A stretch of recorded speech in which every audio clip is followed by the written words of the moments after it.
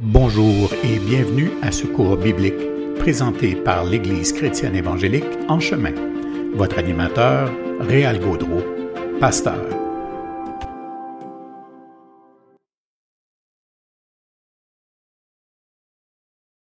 Un bon jeudi à tous. C'est aujourd'hui le 3 mars de l'an 2022.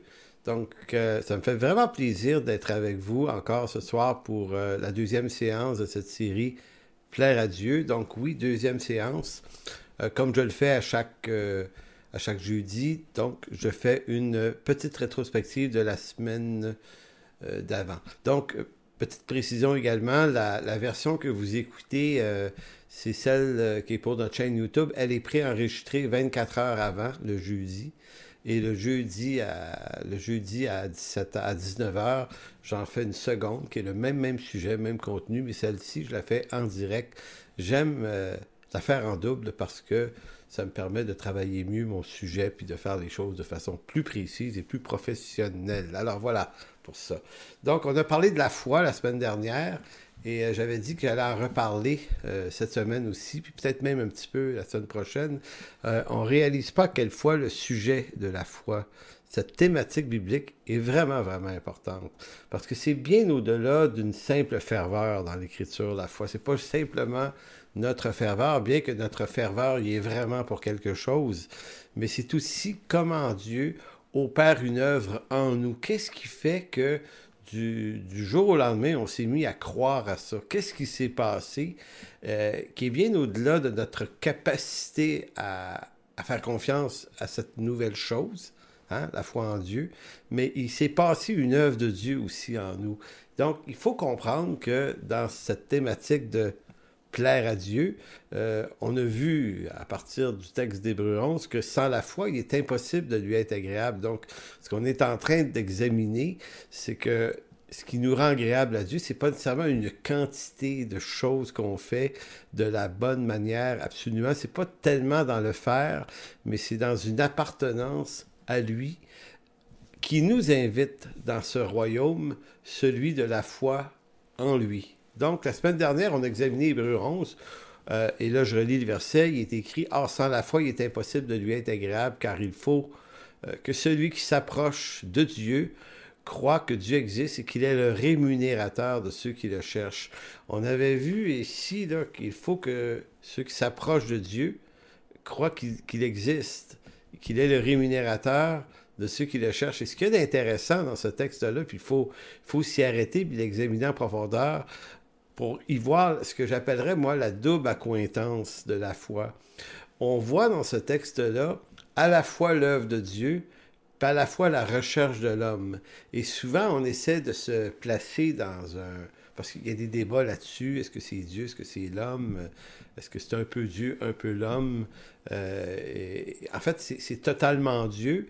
Et c'est tout autant l'homme. Tu sais, c'est pas, on ne mettra pas de pourcentage là-dessus, mais dans le texte, ce texte nous dit que ceux qui cherchent Dieu sont à la fois appelés de Dieu. Pourquoi je fais cette mention au sujet d'Hébreux 11? Parce qu'Hébreux 11 nous dit ce que c'est la foi, comment elle nous parvient. Puis après ça, on va voir tout à l'heure la longue liste d'exemples du reste du chapitre. Donc, c'est en regard de ces témoins de la foi, donc les Abraham, Isaac, Jacob, Joseph, Moïse et tout le reste, que ce texte-là existe. Donc, Hébreux 11:6 décrit les témoins déjà présents dans le texte. Donc, ce texte nous dit que ceux qui ont cherché Dieu, mettons dans l'Ancien Testament, sont aussi en même temps des hommes que Dieu a appelés.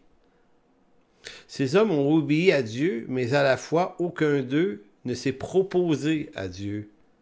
Donc, vous voyez, Abraham a été appelé par Dieu. Il ne s'est pas appelé. Il n'a pas proposé à Dieu un projet de déménager de la Chaldée puis d'aller sur les terres d'Israël, là, des terres de Canaan. Il a été appelé. Mais, ce faisant, Dieu l'appelle, ben, il y croit, puis il y va.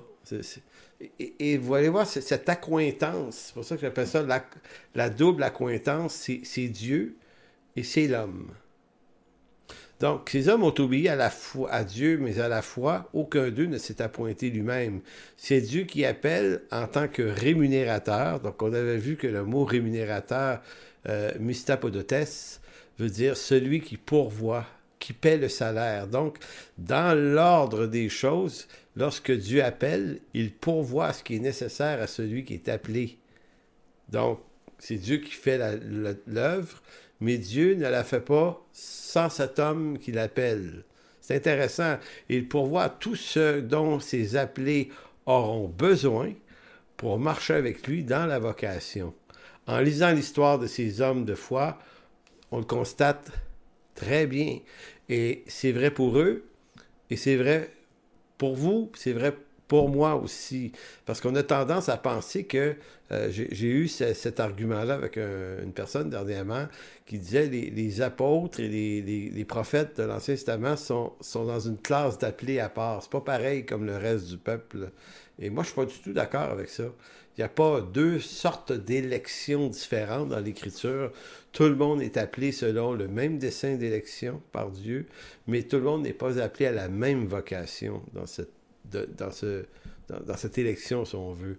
Donc, le principe biblique de la foi est directement lié, donc, aux œuvres que Dieu a préparées d'avance. Et on a fait un bon lien la semaine passée avec Éphésiens 2, 8 à 10, parce que j'expliquais que Paul, lorsqu'il écrit que pour les œuvres que Dieu a préparées d'avance avant que nous les pratiquions ou les mettions en pratique, Paul n'invente pas un principe. Paul est nourri de la tradition de l'héritage de l'Ancien Testament, où il sait bien que tous les héros ou les témoins, les prophètes, les patriarches, tous sont des appelés par Dieu à une œuvre auquel Dieu les a invités. Donc, c'est vrai pour eux, c'est vrai pour l'apôtre, et c'est vrai pour les apôtres, et c'est vrai pour tous les appelés de Dieu depuis ce temps-là. Donc, la foi, la vocation, l'appel, tout ça est lié ensemble.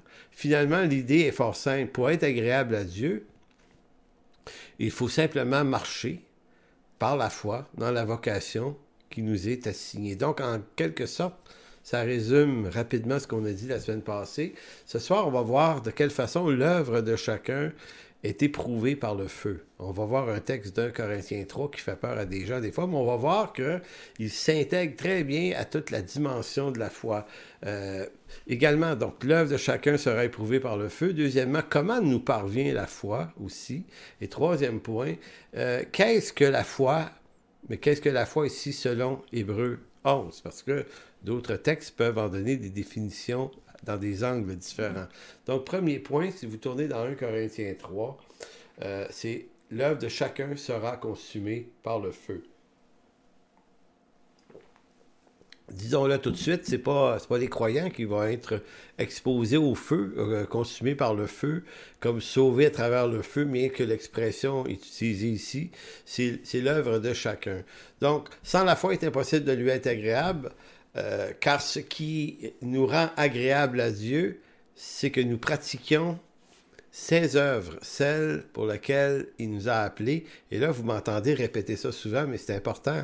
Ici, il y a une mécanique qui est précise. Donc, ce n'est pas la quantité de vos œuvres, ni vos victoires sur le péché qui font que vous êtes agréable à Dieu, bien que ces choses sont agréables à Dieu néanmoins. Mais vous êtes d'abord et avant tout agréable à Dieu du seul fait que vous êtes l'un de ses enfants, sauvés par la foi.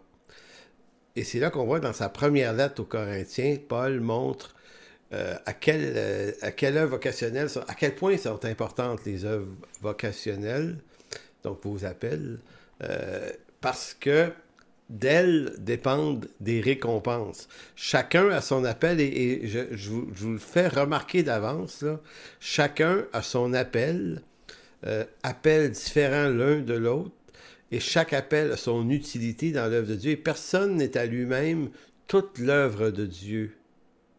Car cette œuvre nécessite différentes personnes dans une chaîne d'événements. Autrement dit, c'est par le corps de Christ que les œuvres de Dieu sont pratiquées et non par une personne qui aurait une vocation exclusive. En d'autres mots, j'ai beau être pasteur d'une église, que toute l'œuvre de Dieu ne se résume pas à ma vocation. Ma vocation n'est pas l'œuvre de toute l'Église, c'est ma vocation. Maintenant, moi, je dois aider ceux qui sont là, les accompagner à trouver la leur, mais non pas les soustraire à la leur pour qu'ils m'aident à accomplir la mienne, bien que on est tous dans un travail à la chaîne et on est tous une partie d'un maillon d'une chaîne qui travaille dans une même œuvre. Par exemple, écoutez, Abraham devient le père d'une multitude de nations. À travers lui va naître le Messie, le oint de l'Éternel. Mais le oint n'est pas sorti des entrailles d'Abraham à ce moment-là. Abraham a eu Isaac. Isaac a eu Jacob. Jacob a eu 12 fils, et de ces 12 fils, il y a Judas. Et là, vous avez David qui apparaît des générations plus tard. Donc, voyez-vous, c'est une chaîne qui est complémentaire, qui fait partie du dessein de Dieu. Tous ces hommes-là ne se sont pas appelés eux-mêmes, mais font partie d'une chaîne vocationnelle qui, depuis Abraham, voit Jésus naître un jour. Donc, si on comprend bien comment ça a fonctionné dans l'Ancien Testament, toute cette longue chaîne, bien, on comprend que c'est la même chose pour nous. Je ne suis pas une fin en soi. Mon Église ne peut pas avoir sa finalité en moi ou en un autre. Elle est la finalité de tous ceux qui sont là. Et lorsque je ne serai plus là, cette Église doit nous survivre. Donc, de la même façon que l'œuvre doit se poursuivre et on doit faire extrêmement attention de ne pas s'accaparer cette œuvre-là que pour soi, parce que ça, c'est le piège. Donc, dans 1 Corinthiens 3, 5 à 15, on va lire, Paul nous dit que nous sommes appelés à des œuvres préparées d'avance, de telle sorte que toutes celles que nous avons faites, toutes celles auxquelles nous sommes appelés, vont briller, et à la fois toutes celles dans lesquelles on aurait perdu notre temps, mais qui n'étaient pas selon notre vocation, vont être exposées aux flammes. Donc, c'est un peu le principe ici de l'or.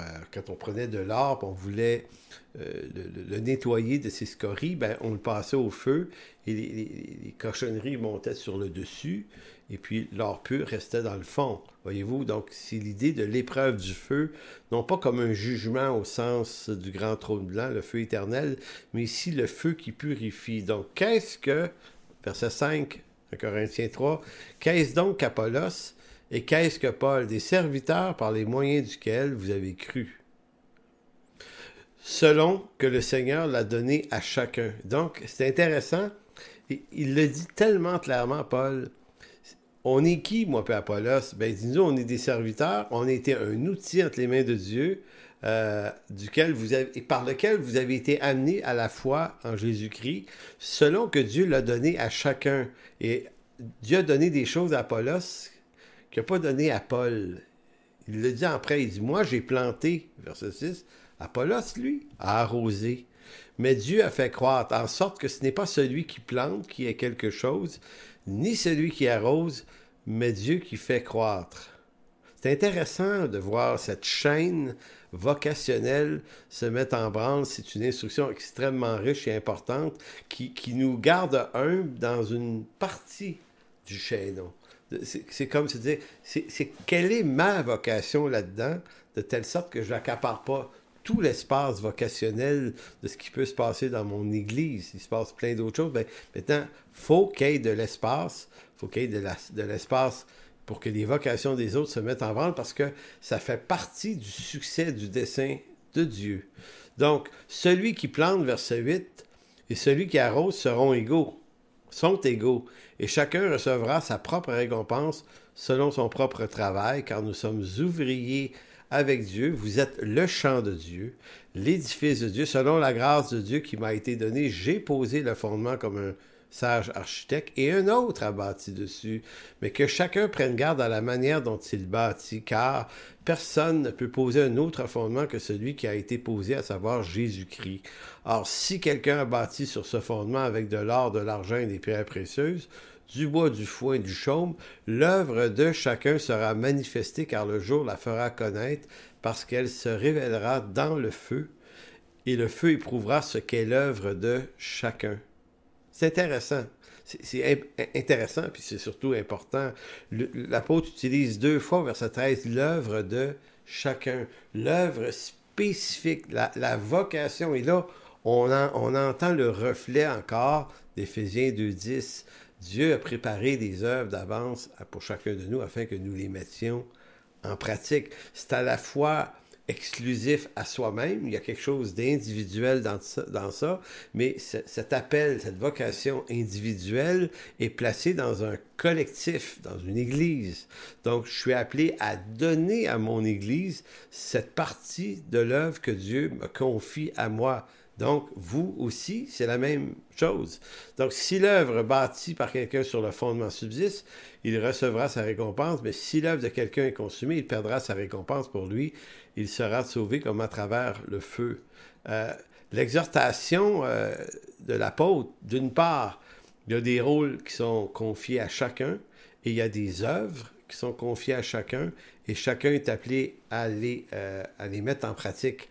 Maintenant, on croit entendre aussi que ce qu'on aura fait, qui peuvent être des excellentes choses, mais qui ne nous a pas été confié. Puis ça, c'est la tentation qu'on a. On peut faire plein de choses pour Dieu.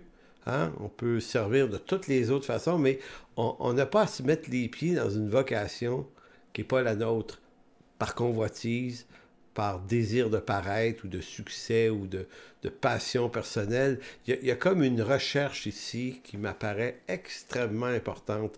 Je déjeunais avec un ami ce matin, un chantre qui est assez connu, qui a fait des super bons chants. Puis on jasait ensemble, puis pour l'encourager, à un moment donné, je lui disais quelle est ta vocation, toi? C'est d'être un chantre? Ben, va chanter. Va composer des chants. Va faire ça. Il y a 1 million d'autres choses à faire, mais c'est que on va être récompensé en fonction de notre réponse à la vocation qui nous est assignée. Donc, ça demande... Puis certains ont reçu plus que d'autres. Puis c'est pas une injustice en tant que telle, c'est dans l'ordonnance des choses de Dieu. Dieu en donne plus. Tous ne sont pas appelés à être pasteurs ou docteurs, tous ne sont pas appelés à être évangélistes, tous ne sont pas appelés à être des chantres, tous ne sont pas appelés à être toutes ces fonctions-là. Puis il y en a plein d'autres choses qu'on peut faire dans l'Église. Donc, on n'a pas à vivre dans la convoitise de trouver que c'est pas juste parce que moi, je peux pas faire telle chose dans l'Église. Ça fonctionne pas comme ça, une Église. C'est pas ce que nous désirons, c'est ce à quoi Dieu nous appelle. Donc, l'œuvre de Dieu est un travail à la chaîne où chacun y ajoute cette portion de Christ, de ce que Christ lui a donné à lui pour qu'il le redonne à l'Église. Et le reste, ben, quand ça va être exposé au creuset de la flamme, ben, tout ce que Dieu ne m'a pas appelé à faire va tout simplement brûler comme de la paille. Par contre, les choses qui ont été bâties sur Jésus-Christ, sur son appel et sa vocation, et sur la saine doctrine de la chose du Christ, ces choses-là demeurent. J'aimerais parler d'œuvre et de foi maintenant, et distiller ça de 3 façons. Parce que alors, je parle beaucoup des œuvres vocationnelles, mais ça ne complète pas nécessairement le tableau. Donc, dans le type d'obéissance auquel on est appelé, il y a des œuvres générales. Elles ne sont pas moins importantes parce qu'elles sont plus larges et générales, mais les œuvres générales de Dieu, c'est toutes bonnes œuvres qui s'inscrivent dans la réalité du comportement de tous les jours, où le fruit de l'esprit en est la manifestation. Écoutez, c'est peut-être pas ma vocation, parce que moi je suis appelé à être plutôt un pasteur et un enseignant, mais bien que c'est pas ma vocation, je peux quand même aider une personne mal prise. Je peux quand même aller au secours de la veuve et l'orphelin. Donc, c'est toute cette histoire que je peux pas dire « Ouais, mais moi je suis juste un pasteur, moi je n'aide pas les pauvres. » Non, plus. Voyez-vous, il y a des œuvres générales et on insiste beaucoup dans notre Église, c'est pour ça qu'on s'appelle En chemin, là. On se dit souvent, qu'est-ce que Dieu a mis en chemin sur mon chemin aujourd'hui qui pourrait faire en sorte que ça m'implique? Donc ça, c'est les œuvres générales. Puis là, il y en a plein d'affaires de même. On ne peut pas en faire une liste. Je donne l'exemple de porter assistance à une personne mal prise. C'est un exemple évident, mais il y a plein d'autres choses. Donc, œuvre générale. Deuxième catégorie d'œuvres importantes pour Dieu, c'est les œuvres, je ne sais pas si l'expression est bonne, mais les œuvres comportementales éthiques. Notre comportement. Ici, c'est plus tellement d'aider un pauvre, c'est le rapport du chrétien à la droiture en toute chose, en rapport aux exigences de la loi de Dieu. J'ai beau ne plus être sous la loi de Moïse, sous l'angle de la rédemption, de la justification et des traditions aaroniques et tout ce qui se passait dans la pratique religieuse du temple. Mais cependant, les 10 commandements sont bons, sont purs. Donc, ne pas voler, ne pas mentir, ne pas tromper, ne pas convoiter. Toutes ces questions-là, la droiture éthique en rapport à la loi, ce sont des œuvres importantes à mettre en pratique continuellement dans nos vies. Et le troisième secteur des œuvres de foi, c'est les œuvres vocationnelles, mais ça on en parle déjà, c'est des œuvres que Dieu a préparées d'avance. Ce que nous retenons de 1 Corinthiens 3 est que toute œuvre qui appartient à ma vocation et que je pratique dans l'obéissance de la foi est une œuvre qui subsistera et pour laquelle je serai récompensé, comme Abraham, Isaac, Jacob, Joseph, Moïse, David et tous les autres. Donc vous voyez, c'est le même mécanisme pour vous et moi que ça l'était pour eux. C'est pas une quantité, c'est une réponse à son appel. Ça, c'était mon premier sujet ce soir. Le deuxième, comment nous parvient la foi? Allons dans Romains chapitre 10, verset 17. La foi, nous dit Paul, elle nous vient de ce qu'on entend. Hein? Il dit la foi vient de ce qu'on entend vient de la parole. Donc, ce texte de Romains 10, 17 ajoute de l'information précieuse sur comment la foi nous parvient, sur le moyen par lequel nous parvenons, nous, à y croire. On le verra en lisant le texte, dans ce texte de Romains 10, 17, la foi salvatrice ou salvifique, selon le mot que vous aimez mieux, ne vient pas de ma fidélité à suivre des codes religieux, par exemple ceux du judaïsme. Vous savez, parce que Paul va mettre en évidence que tous ceux qui ont suivi la loi en détail parmi Israël, tous ne sont pas Israël, tous ne sont pas sauvés. Donc la foi ne vient pas de la stricte observance, la foi salvifique, la foi qui sauve, pas la foi ferveur dans la pratique. En fait, Paul veut montrer dans ce texte que les païens sans la foi, donc ceux qui n'avaient jamais pratiqué le judaïsme, qui n'avaient aucune idée de l'écriture du judaïsme, sont également sauvés par la foi sans les œuvres de la loi. On revient toujours à la grande question de Romains. La lettre de Romains, c'est également la lettre aux Galates. Si la foi ne vient pas de la pratique fidèle au judaïsme, ben, elle vient d'où? Donc, lisons Romains 10, verset 12 à 15. Okay? Il n'y a aucune différence, en effet, Romains 10, 12, il n'y a aucune différence, en effet, entre le juif et le grec. Pourtant, sur le plan religieux, la différence est énorme. Écoutez, le juif, c'est celui qui suit radicalement les rudiments de la loi, qui en fait une application stricte. Le grec, lui, il ne sait même pas que ça existe. Mais Paul dit, devant Dieu, là, il n'y a aucune différence, puisqu'ils ont tous un même Seigneur qui est riche pour tous ceux qui l'invoquent. Car quiconque invoquera le nom du Seigneur sera sauvé. Et là, on arrive dans la série de questions que l'apôtre Paul pose lui-même et auxquelles il va amener lui-même les réponses un peu plus loin. Il va dire, comment donc invoqueront-ils celui en qui ils n'ont pas cru? Comment est vraiment forte la question.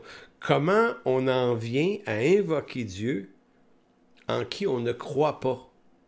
Donc, c'est comme si Paul disait, il n'y a pas de ferveur naturelle au départ, là. Il n'y a rien, et tout à coup, du rien du tout, arrive quelque chose dans ta vie qui fait que tu l'invoques. Deuxième question, comment croiront-ils en celui dont ils n'ont pas entendu parler? Les païens, peut-être? Et comment en entendront-ils parler si personne ne prêche? Et comment y aura-t-il de prédicateurs s'ils ne sont pas envoyés? Donc, 4 questions. Selon qu'il est écrit, ils sont beaux les pieds de ceux qui annoncent la paix et de ceux qui annoncent une bonne nouvelle. Donc, la réponse de Paul aux questions que lui-même pose, en fait, c'est non seulement faut-il, dit-il, entendre l'annonce de la bonne nouvelle, mais qui plus est, seuls ceux qui entendent ce message et qui sont conduits à invoquer le Seigneur seront sauvés. Parce qu'il y a un dilemme intéressant. Peut-être que les païens n'ont jamais entendu parler de l'Écriture, ni de Dieu, ni du Messie, ni rien de ça. Pourtant, lorsque Paul se promène dans les contrées païennes et qu'il leur parle de Jésus et des promesses du Messie, certains sont touchés, ils se tournent vers lui quand même. C'est différent des Juifs à Jérusalem dans Acte 2, dans la foule devant Pierre à la Pentecôte. Eux, ce sont des Juifs de 14 nations différentes, mais des Juifs tout de même. Donc, ils ont une connaissance des prophéties messianiques, mais certains ne les ont pas. Donc, Paul est en train de dire que vous soyez un païen ou un juif, là, le salut ne viendra pas de votre arrière-plan ou païen ou juif, donc de votre ignorance ou de votre connaissance. Le salut va venir d'une œuvre que Dieu fait dans la vie de la personne. Donc, ce qui était impossible à croire pour un païen devient soudainement possible. Et pour un juif, ce qui faisait aucun sens que Jésus soit ce Messie, parce que d'autres attendaient un Messie libérateur, mais éventuellement, ils ont dû apprendre que c'était un Messie souffrant à la croix, eh bien, certains se sont tournés vers lui quand même, parce qu'il dépend de la puissance de l'Évangile. Le salut vient de la puissance de l'Évangile. C'est ce que Paul dit dans Romains 1. L'Évangile est la puissance de Dieu pour le salut de quiconque. Donc, la question, comment donc invoqueront-ils celui en qui ils n'ont pas cru et comment croiront-ils en celui qu'ils n'ont pas entendu parler? Autrement dit, comment une personne qui ne croit pas en Dieu peut-elle en venir à invoquer Dieu pour son salut? C'est fascinant comme question, là. Les Juifs en entendaient parler à tous les sabbats, mais pas les païens. Donc, c'est ça qui est dans toute la discussion de Paul en Romains 10. Il faut savoir que voir en ce texte tout l'effort de l'apôtre pour nous faire comprendre que la foi ne dépend pas de ce que nous sommes ou de ce que nous ne sommes pas, mais la foi relève d'une révélation de la bonne nouvelle qui fait autant son chemin dans le cœur d'un païen qu'elle peut le faire dans le cœur d'un juif. Donc, cette vérité-là de l'Évangile est une puissance de Dieu qui n'a pas besoin d'un arrière-plan particulier pour attirer à Christ.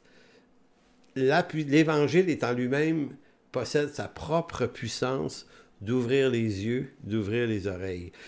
La réponse qui est aussi une solution fort simple aux 4 questions, Paul va dire au fond, il faut que des prédicateurs soient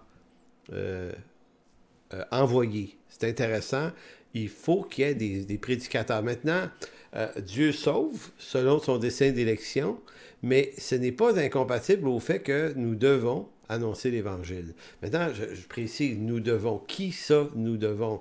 Bien, en particulier les évangélistes. Tout le monde peut annoncer l'Évangile parmi les chrétiens. On est tous capables de dire à quelqu'un qui est Jésus, mais tous n'auront pas la même habileté, puisque Dieu a donné aux évangélistes cette capacité de le faire en particulier. Donc, je sais qu'on peut inviter tout le monde dans une église à être attentif à ça, à témoigner de Jésus, puis oui, absolument, c'est vrai, mais il faut que les évangélistes soient particulièrement attentifs à cet appel qu'ils ont reçu eux, parce qu'eux ont, disons, l'onction de la chose. Et moi, je connais quelques évangélistes dans mon entourage. Ils me fascinent, ces gens-là. J'ai toujours trouvé admirable la facilité qu'ils ont à rejoindre des gens. Eux, les gens les écoutent. De la même façon que si moi j'ai un appel pastoral, ça ne veut pas dire que je ne peux pas évangéliser, mais l'évangélisation, ça ne sera pas mon domaine d'expertise. Ce n'est pas ma vocation. Je peux évangéliser pareil, mais ce n'est pas ma vocation.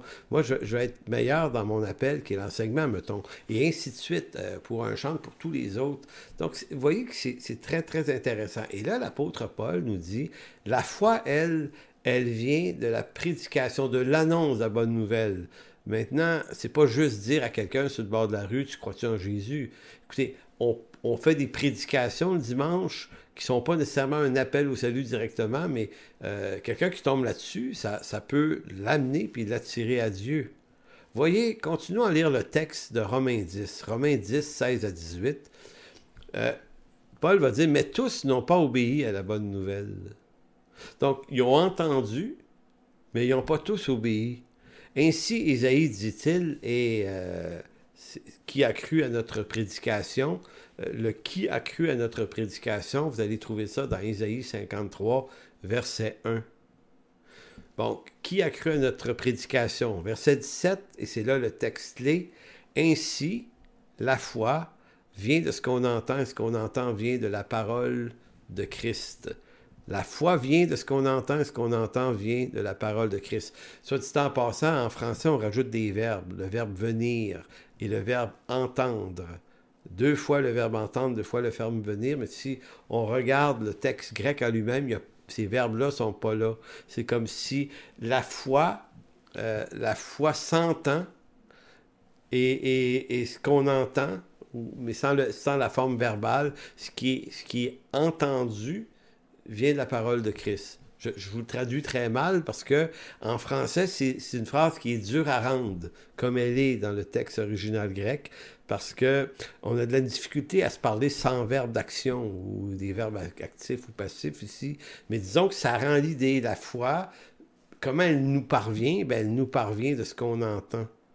Donc ici, elle n'est pas, ici, cette foi salvifique, elle n'est pas le fruit de quelque chose qui nous habite déjà en tant qu'humains perdus, égarés. C'est quelque chose qui nous est ajouté et qui vient de l'entente de la parole de Christ.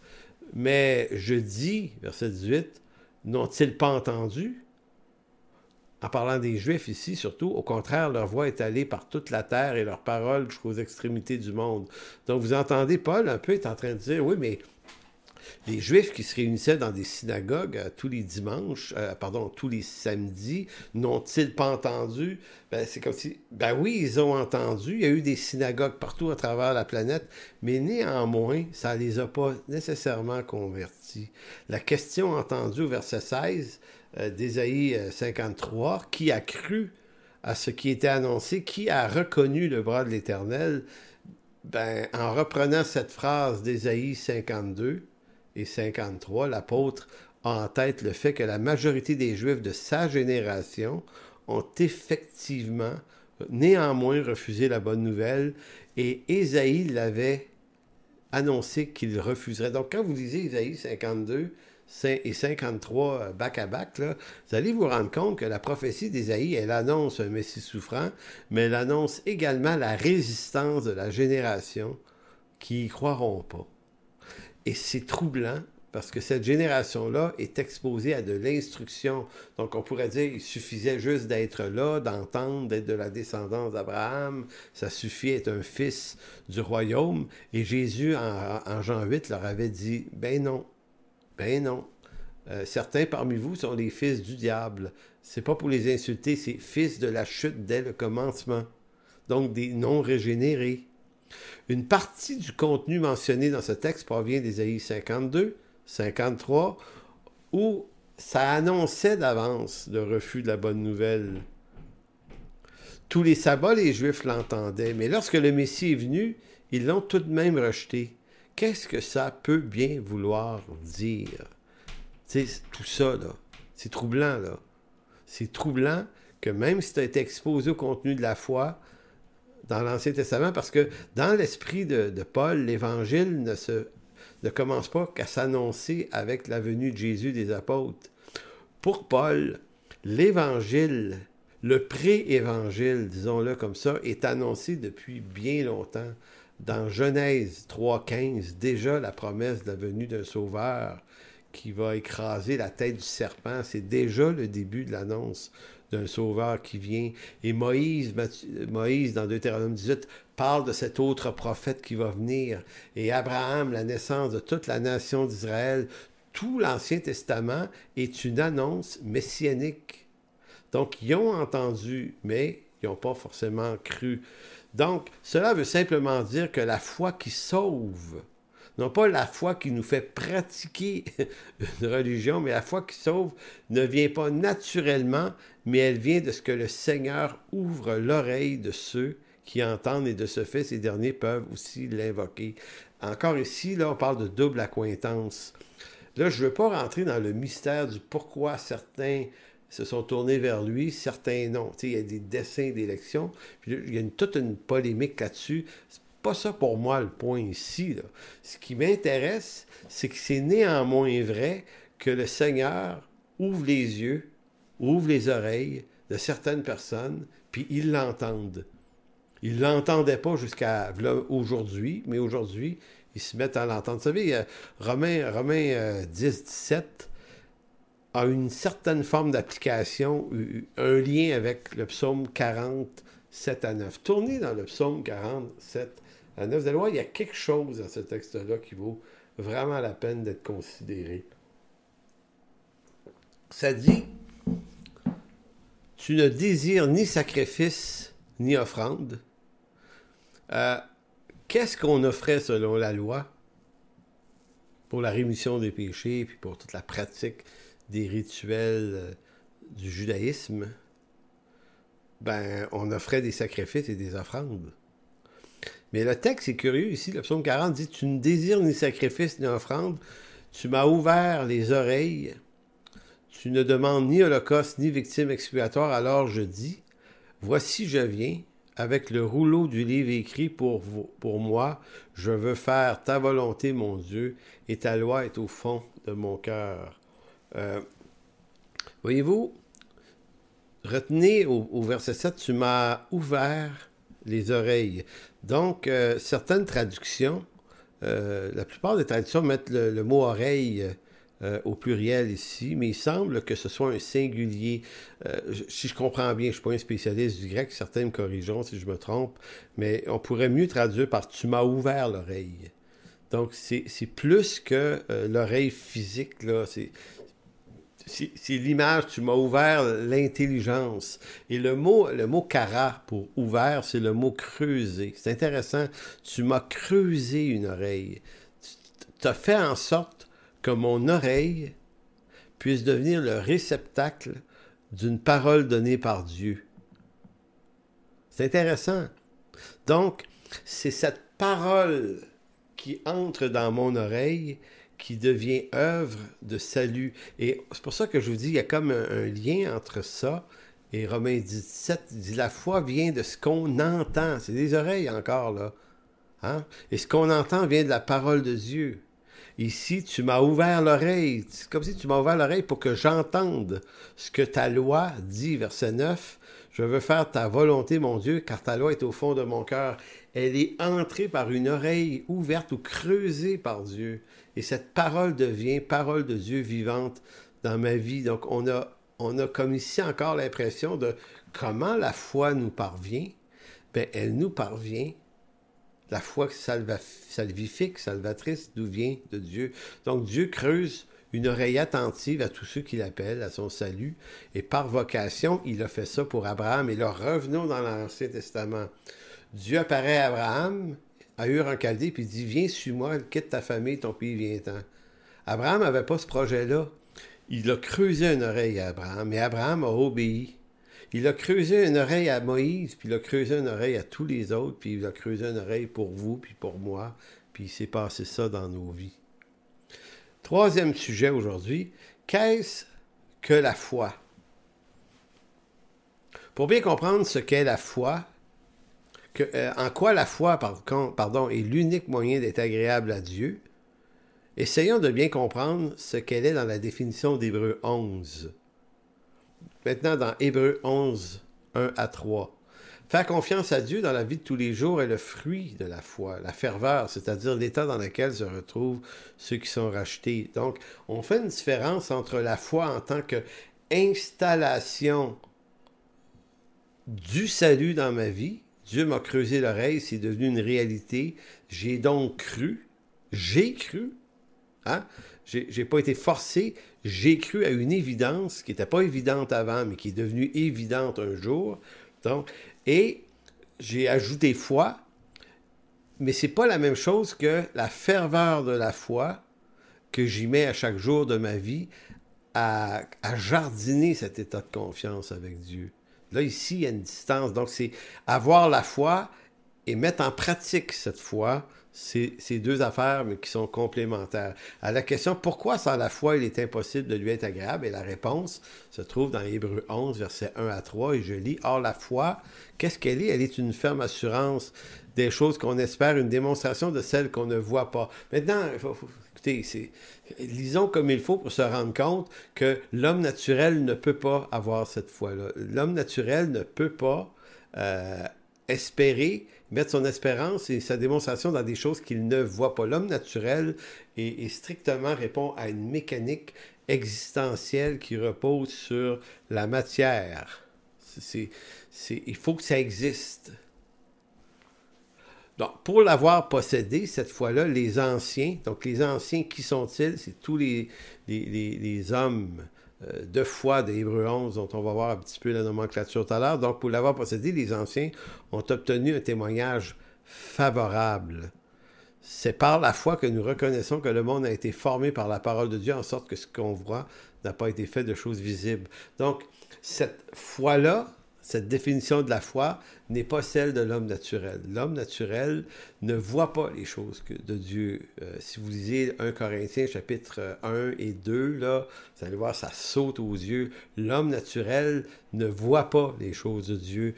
Mais l'homme de foi, lui, donc il n'y a pas une foi qui est celle de l'homme naturel, mais une foi qui lui est advenue de Dieu, lui se met à voir l'invisible, à y croire, l'impossible, à croire que Dieu a littéralement fabriqué, créé l'univers, de sorte que tout ce qu'on voit a été formé par la parole de Dieu. Donc à la question, pourquoi sans la foi il est impossible de lui être agréable? Et la réponse est assez simple, c'est parce que la foi est une ferme assurance. Verset 1, la foi est une ferme assurance, hypostasis. Assurance est une ferme hypostasis, qui veut dire... Hypostasis, c'est ce qui est posé, ce qui est déposé, ce qui est fixé d'avance, ou ce qui est posé là. Hypostasis, c'est un mot qui s'oppose à apostasie. Apostasie, c'est abandonner. Hypostasie, c'est ce qui est amené, ce qui est donné, ce qui est fixé. Donc, la foi repose sur ce qui est posé. Mais qui le pose? L'homme naturel pose-t-il lui-même ce qui est nécessaire à y croire? Moi, je pense pas. La foi ici est nécessairement... la foi n'est pas forcément ici une aptitude à croire, une ferveur naturelle, mais j'ai pas dit que la ferveur naturelle était... La ferveur humaine de l'homme n'était pas utile. La ferveur de la foi, c'est ce qui accompagne l'appartenance de la foi, mais c'est pas nécessairement ça, c'est plutôt une structure déjà posée, déjà fixée. La foi est cette capacité donnée par Dieu à ses serviteurs qui les amène à contempler l'invisible, à capter ce qui n'est pas comme si la chose était. La foi consiste dans la certitude que tout ce qui existe par un acte de Dieu. La foi est cette chose que l'on possède et qui nous donne un regard différent de l'homme naturel. Évidemment, ça saute aux yeux, là. Regardez bien, là. Moi, là, j'y croyais pas. Et tout à coup, en 1983, tout ce à quoi je ne croyais pas, je me suis mis à y croire. Et ça m'a souvent fasciné, ça. Puis là, quand je parlais du Seigneur Jésus à d'autres, ils disaient, tu crois ça, toi, que Dieu a créé l'univers, qu'il y a un Dieu qui a créé ça? Et là, je me disais, ben oui, je crois ça. Puis là, mais comment ça, tu crois ça? Ça n'a pas de bon sens.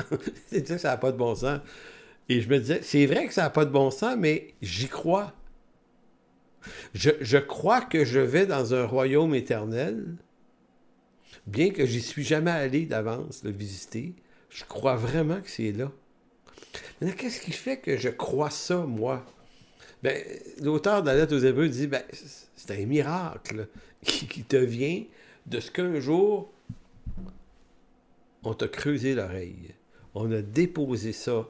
Donc, tu crois à quelque chose qui a été mis en dépôt dans ton cœur. Donc, en lisant le reste du chapitre 11 de la lettre aux Hébreux, on en vient à bien remarquer que les héros ou témoins de la foi ne sont pas des héros par la force de leur ferveur ou de leur propre vertu, mais du seul fait qu'ils sont appelés par vocation à une mission précise. Chacun des hommes d'Hébreux 11 ont commis, et là c'est intéressant, si vous lisez l'histoire, puis on va juste résumer ça rapidement avant de terminer tout à l'heure, ce sont tous des hommes qui ont fait des grosses gaffes. Voire des gestes de grande incrédulité, mais lorsque Hébreux 11 décrit leur comportement, leurs erreurs sont jamais décrites, mais que leurs actes de foi. L'Hébreux 11 ne retient que leur réponse à l'appel de Dieu. C'est fascinant. C'est comme si leur péché, leur faute, leur transgression n'étaient pas comptés. Ils sont des héros devant Dieu, ils sont des hommes qui ont été agréables à Dieu, parce que sans la foi, il est agréable, impossible de lui être agréable. Mais là, nous, on a envie de dire, ouais, mais c'est pas agréable à Dieu. Là, ce que Abraham, qui fait passer sa femme pour sa sœur, qui fait un enfant à la servante, Agar, et qui est incrédule à tour de bras souvent, on dit, Dieu, comment tu as pu trouver ce gars-là agréable? Et là, c'est comme si Dieu disait, il m'est agréable parce que c'est mon serviteur, je l'ai appelé et il a fait toute ma volonté. Oui, il a fait plein d'affaires. Ça veut dire, ça là, ça fait partie des choses qui sont lavées par le pardon à la croix. Je ne me rappellerai plus de leurs iniquités, dit le prophète. Autant l'Orient est éloigné de l'Occident, autant j'ai éloigné de vous vos transgressions. Et ça marche pour de vrai. Donc, peut-être que vous vous dites, ouais, mes transgressions ne me rendent pas agréable à Dieu. Peut-être que dans la communion avec Dieu, oui, c'est vrai, Dieu peut nous reprendre sévèrement. Mais dans le rapport de notre réalité éternelle, nos péchés sont pardonnés. C'est trop facile à dire, mais c'est trop vrai pour ne pas le dire. Donc, leurs grosses gaffes ne sont pas rappelées.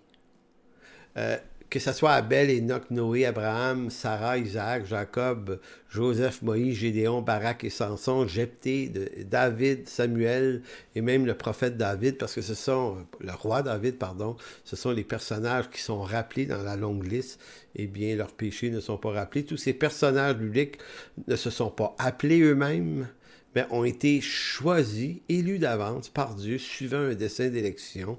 Certes, ils ont obéi et marché aussi avec Dieu. Il y a comme la double accointance. Ils ont répondu.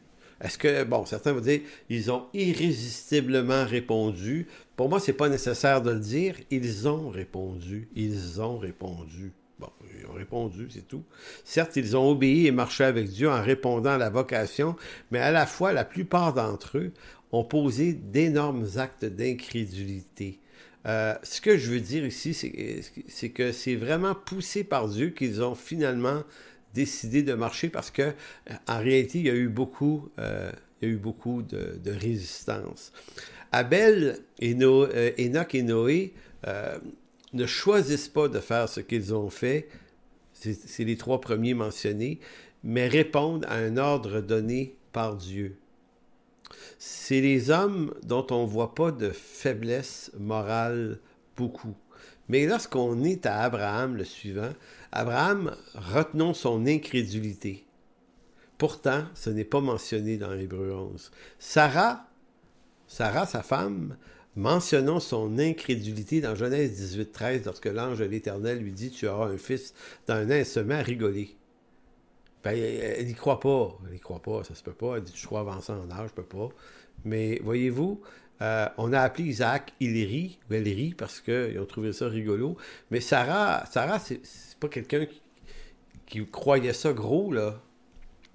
Isaac, la faiblesse d'Isaac, son aveuglement. Il était à peu près aveugle.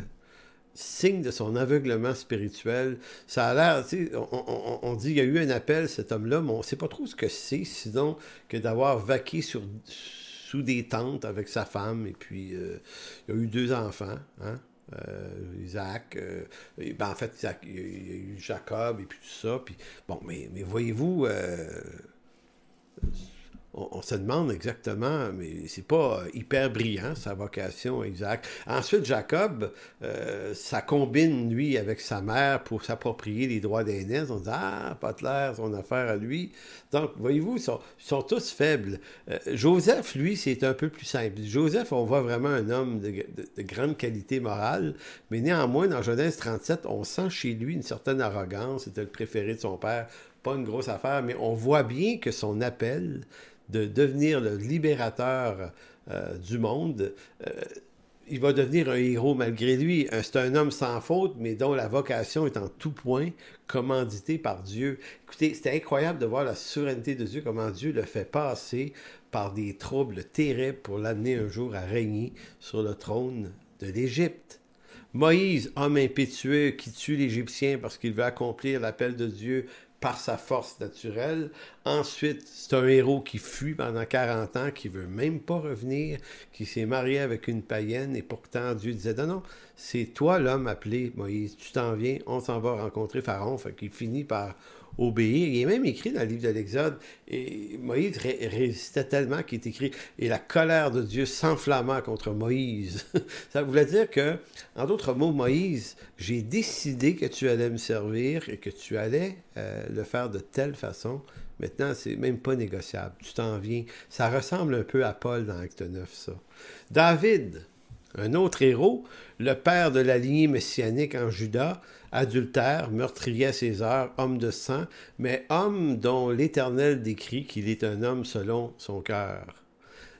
Lisez Hébreux 11 pour vous rendre compte que le chapitre 11 ne décrit que les actes de foi de ses serviteurs et jamais leurs erreurs, ce qui montre à quel point l'œuvre de la rédemption est puissante. Elle pardonne vraiment les péchés et d'un autre côté, ces hommes, néanmoins, qui ont répondu, puis des fois par balbutiement à l'appel de Dieu, sont néanmoins appelés par Dieu des héros, des hommes agréables à Dieu. Ce qui veut dire que vous et moi, nous sommes, suivant le même concept, la même idée, nous sommes aussi des agréables à Dieu, puisque nous sommes appelés par lui, sauvés par lui, pardonnés par lui, et qui plus est, avons reçu un appel, un don, un talent, une vocation, à laquelle on va tâcher de répondre. En vérité, Hébreux 11 ne comptabilise pas les fautes et les actes d'incrédulité de ces héros, mais seulement leurs actes de foi. Ce fait montre que Dieu, dans son évaluation finale, ne tient pas compte des fautes de ses serviteurs, mais garde en mémoire que les œuvres qu'il a préparées d'avance. Donc, je termine sur la lecture. Or, sans la foi, il est impossible de lui être agréable. Donc, c'est là-dessus qu'on termine, et on va continuer un petit peu sur la foi, de quelle façon fonctionne la foi, parce que vous allez voir que vous avez probablement plus la foi que vous le pensez, mais souvent vous vous laissez déranger par vos fautes, par vos erreurs, par vos faiblesses, par vos incrédulités, vos résistances, vos rébellions. Puis ça, on a tous ce combat-là à mener dans nos vies. Puis des fois, on se rejette, puis on se dit « Non, ça ne marchera pas, je ne suis pas assez bon pour servir Dieu. » Ça ne marche pas comme ça. Ça marche par vocation. Découvrons votre vocation, découvrez votre vocation et répondez-y par la grâce de Dieu. C'est lui qui va faire l'œuvre en vous. Amen. Donc, que Dieu vous bénisse et on se revoit jeudi prochain pour la séance 3. D'ici là, portez-vous bien. Pour toute information, n'hésitez pas à communiquer avec nous à info@église-en-chemin.com.